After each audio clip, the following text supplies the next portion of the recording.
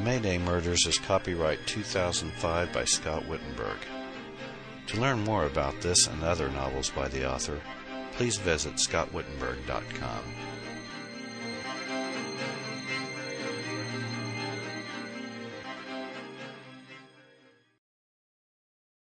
Chapter 5. Anne stood in the doorway staring at her sleeping daughter and debated whether or not to wake her up. It was tempting, just to get back at her for coming home so late last night and worrying her half to death. But she relented when she saw how peaceful her daughter looked, all snuggled up with her head buried underneath her pillow. She turned and quietly closed the bedroom door behind her. She crept down the stairs and went into the kitchen, wrote Amy a quick note, then gathered up her things and headed out the front door. It was noticeably cooler than it had been the day before, and the sun was shining brightly as she got in her car and started it up. As she was backing out of the driveway, it suddenly dawned on her that she had forgotten to call Mr. Ogilvy about fixing the floodlight in the backyard, and made a mental note to call him the moment she got back home. The supermarket wasn't far, only a few blocks away, so Anne drove slowly, taking in the quiet peacefulness of the neighborhood on a Sunday morning.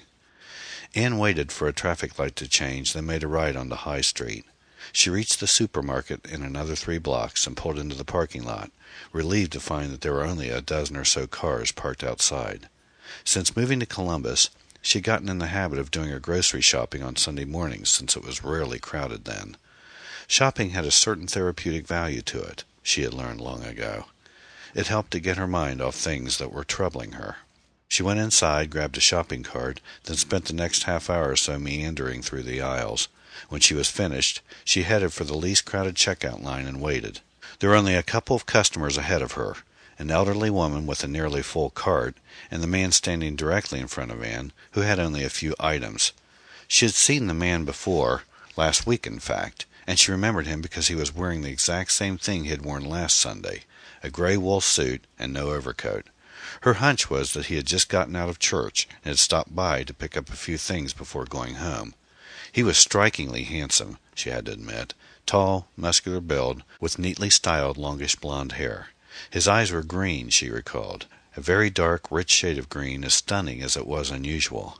He was probably about 40, she guessed, and appeared fit and youthful with his trim, athletic physique and bronzed, tanned skin, no doubt the result of numerous trips to a tanning salon. The elderly woman was unloading her cart and taking her good old time about it. Anne heard the man in front of her sigh impatiently. She observed the handful of items he had placed on the conveyor: a pound of ground chuck, a package of hamburger buns, a jar of pickles, a head of lettuce, and a 6-pack of Coke. Glancing over at the express lane, Anne wondered why he didn't simply go over there instead of putting up with the old lady like this, and then noticed that there were half a dozen people standing in line there. The checkout girl was quickly losing her patience as she was being forced to wait while the elderly woman took each item out of her cart, one by one, and set them on the counter for her to scan. The woman was old, granted, but far from feeble. Anne deduced that she was the type of ancient hag who seemed to wear a general contempt for the world on her sleeve, and was thoroughly enjoying what she was doing.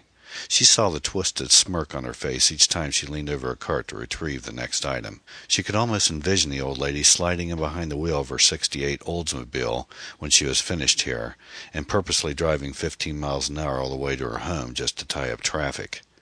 The man sighed again, and began tapping the lid of the pickle jar nervously with his fingers. Although his back was to her, Anne could almost see the subtle scowl on his handsome face as he waited his turn. Suddenly he glanced back, apparently to see how many more people were being held up by this woman. He smiled a little when he saw her, shrugged his shoulders in a gesture of hopelessness, and turned around again. Anne had smiled back at him, unable to resist the temptation. His demeanor was quite charismatic. When the woman had finally placed the last of her groceries out on the counter to be scanned, she took out her well-worn billfold and produced a wad of $1 bills, then started counting them out. When she had at last counted out the 38 ones she needed, she fumbled through her change purse to cover the 64 cents and handed the coins to the checkout girl, snatched a receipt, then went on her merry way. Anne began taking her groceries out of her cart as the man stepped forward to be checked out. "Sorry for the wait, sir," Anne heard the checkout girl say to him. "That's quite all right. It wasn't your fault," the man replied good-naturedly. His voice was deep and pleasant, with the slightest trace of an English accent. "9.53, the girl told him. Anne watched as the man handed her a $10 bill. "Out of 10?" she said. "Thank you, sir. Have a nice day." "You too," he replied. He picked up his bag and headed for the door. Anne resumed taking out her groceries and noticed that the man had forgotten his six-pack of Coke. The checkout girl noticed it at the same time. "Sir, you forgot," she shouted, but the man was already out the door. Anne hesitated a second, then peered at the checkout girl. "I'll take it out to him." "Thanks, I really appreciate it," the girl said, relieved. Anne swooped up the Coke and ran out the door. She spotted the man just as he was about to get into his car. "Sir," she called after him. He turned around as Anne continued running toward him. "You forgot this," she said, holding up the six-pack of Coke. The stranger smiled at her and said, "Oh, thanks. This is what happens when you're in a hurry, I guess." When she drew up to him, breathless, Anne handed him the Coke and said, "I'm sure that woman in front of us wasn't much help either." He grinned. "Hell could have frozen over in the time it took that old biddy to take those groceries out of her cart." Anne laughed and said, "I better get back inside." He seemed disappointed. "Thanks again, Anne." "Thanks, Anne. It was very kind of you." Anne nodded, then turned to leave. "Wait a second, Anne." She turned back around. "Yes? This may sound terribly forward of me, but I'd really like to repay you somehow for your kindness. Like dinner, perhaps?" Anne suddenly felt uncomfortable. She replied, "That's not really necessary. Jerry Rankin. I'm sorry. That was very rude of me putting you on the spot like that, and I see now that you're married. Please accept my apology, Anne." Anne glanced down at her wedding band, then back at him. He seemed genuinely embarrassed, and in fact ashamed of himself for hitting on her. Anne realized that she could simply let him go on thinking that she was married, and that would be the end of it, but for some reason she didn't. "I'm divorced." Instead of looking relieved, Jerry Rankin frowned. "I'm sorry to hear that, Anne. I've just recently become a widower and have a pretty good idea of what you must be going through. My life hasn't been the same since I lost Marie. It's been a very difficult adjustment to make." Anne felt a wave of pity. "I'm sorry too, Jerry. I might as well be honest with you. I was the one who wanted the divorce. But it hasn't made it any easier to adjust, as you put it." He suddenly glanced at his watch. "Listen, Anne, I'm running late for an appointment, and I know you must go back inside. But I would be delighted if you'd reconsider my offer." Before Anne could object, he reached into his breast pocket, pulled out a business card, and handed it to her. "If you should change your mind, or simply want to chat sometime, just give me a call, okay? No catch, no strings." Anne stared at the card for a moment, then took it from his proffered hand. "I'll think about it, Jerry, but I can't make any promises." He smiled broadly and said, "I understand, Anne. If I don't hear from you, I'll only feel regret that we never had the chance to get to know one another. You're a lovely woman, as well as kind." His flattery made Anne melt a little. "Thank you, Jerry. I'll think about it, I promise. I better go back inside now." "Nice meeting you, Anne. Good day," he said, and stepped into his BMW. "Goodbye," Anne said, then turned and walked away.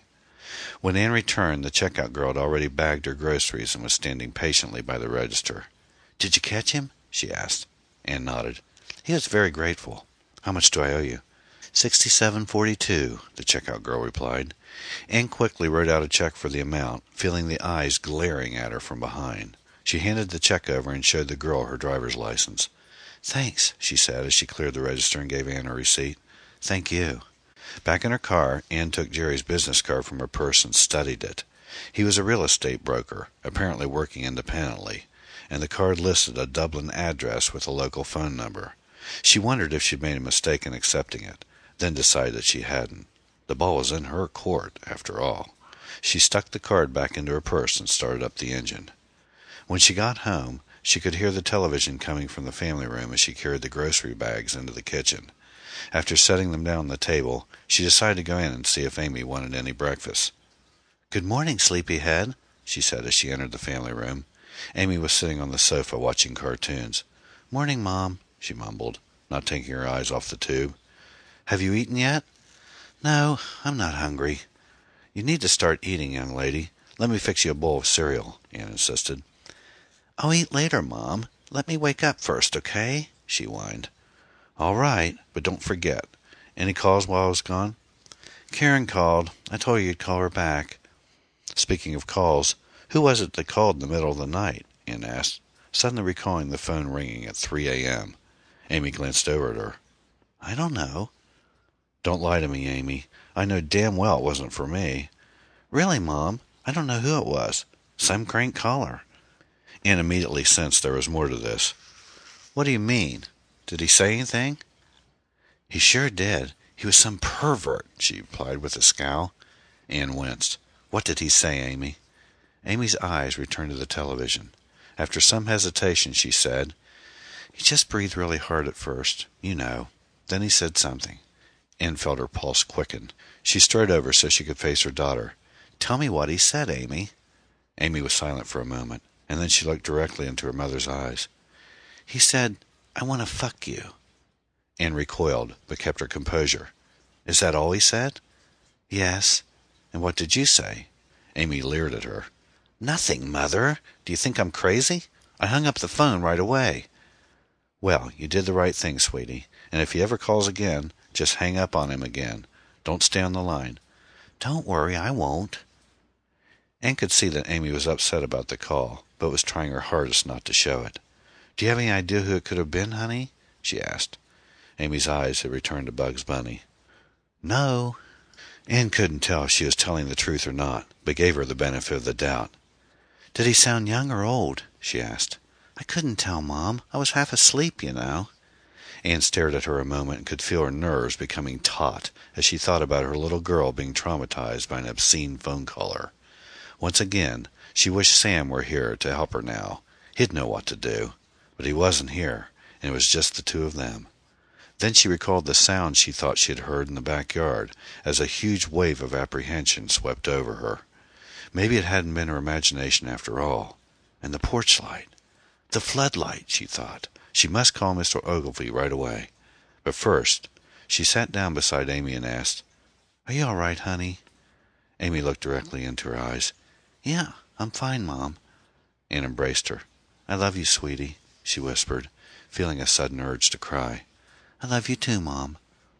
Anne hastened to compose herself and started to get up, but Amy held on to her. "Don't worry, Mom. Everything's going to be all right." Anne rested her head on her shoulder.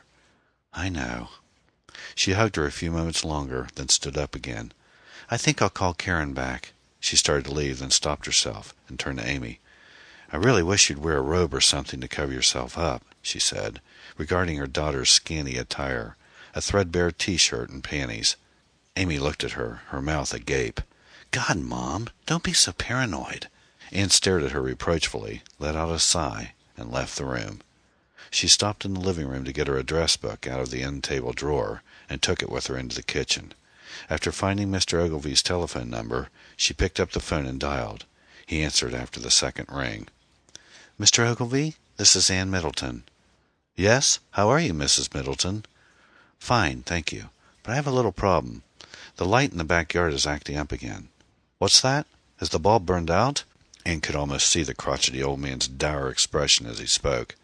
"I don't think so, Mr. Ogilvy. It must be shorting out again, because it goes on sometimes, then goes out for a while, and then comes on again, just like it was doing before." There was a pause. Then, "Can't be. I fixed that wiring last time I was there. Must be something else." Anne didn't want to argue with him. "Well, whatever it is, I'd really appreciate it if you'd take a look at it. As soon as possible, if you don't mind," she asserted. Another pause, then he said, "All right, Mrs. Middleton. I'll stop by sometime this afternoon and take a look at it." "Thanks a lot, Mr. Ogilvy. I really do appreciate it." "You're welcome." He grunted and hung up, and pushed down the button and dialed Karen Walker's number. "Hi, Karen. Amy told me you called while I was at the supermarket." "How you feeling?" "Not real great." "What's the matter? Is it Marcia?" Karen asked, concerned. "No, not that. Something else. Last night I thought I heard a prowler in the backyard. 2 different times, as a matter of fact. Amy was at the movies. At least she was the second time, and I was here all alone. Anyway, I looked out the window to see what was making the noise, but that damn floodlight that's always acting up wasn't working. I could see fairly well, though, and didn't notice anything unusual, so I figured it must have been either an animal or just my imagination. I didn't mention this to you last night, but the front porch light was off when we got back from Smithtown, too.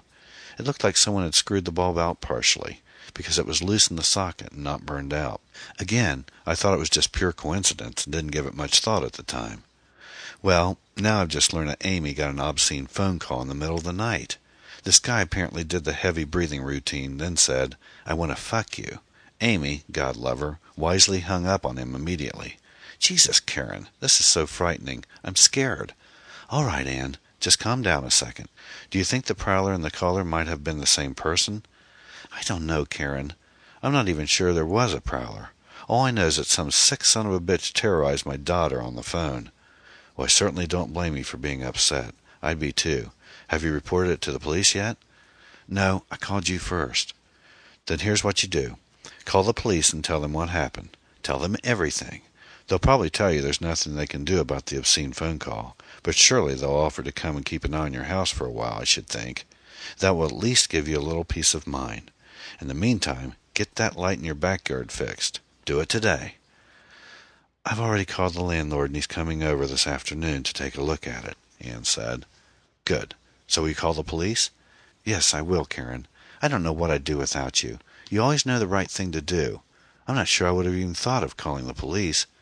Well, hon, you've been under a lot of stress lately, that's all. There's just too much happening all at once, and you're not quite yourself. I'm just doing what any friend would do. And I appreciate it. I feel a lot better already. I'm happy to hear that. I hate to say this, but this is all the more reason why you need to get a man in your life. I mean, for security, if nothing else. Here you are, two gorgeous girls living all alone, without a man around, and you're sitting ducks for things like this. Get yourself a man, hon. Your troubles will be over. Anne managed to smile at her friend's persistence. You know, it's funny you'd say that, because I just met someone this morning at the supermarket. Really? That's wonderful. Tell me all about him, Karen gushed excitedly. Calm down a little, Karen. It's really not that big a deal, Anne declared. She then proceeded to tell her friend about the brief encounter with Jerry Rankin.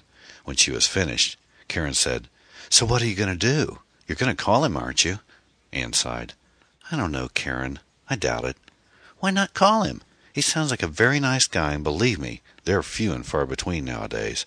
Plus, you said he was a hunk. What's stopping you, gal? I said he was handsome, Karen, not a hunk. At any rate, as I told you yesterday, I'm just not ready for a relationship. I don't know if I'll ever be, for that matter. Who said anything about a relationship? Karen persisted. The guy just wants to take you out to dinner, not marry you. Listen, he's a widower, right?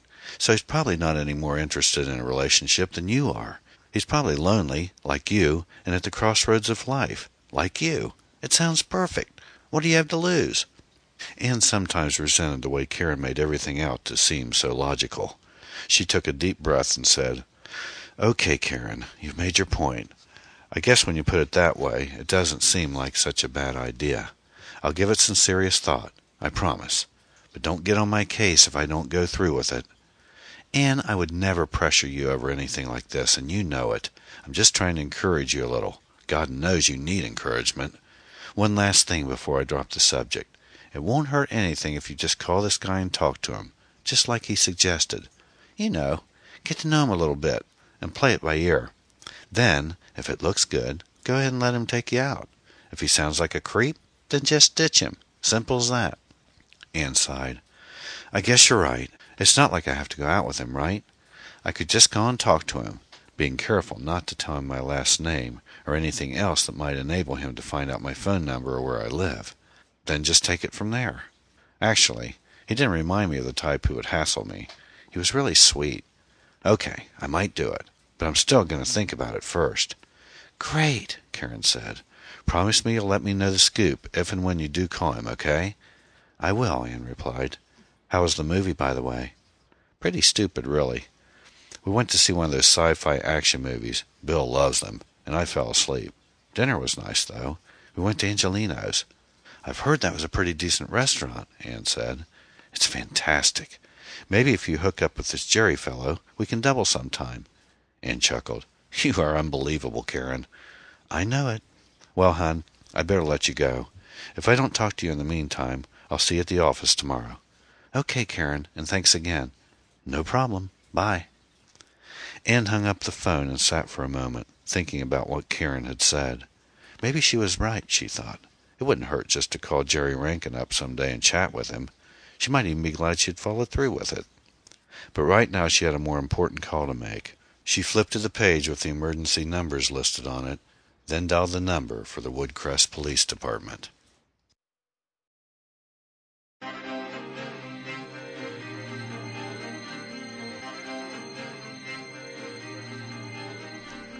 For more information about the Mayday murders and other books by the author, please visit scottwittenberg.com.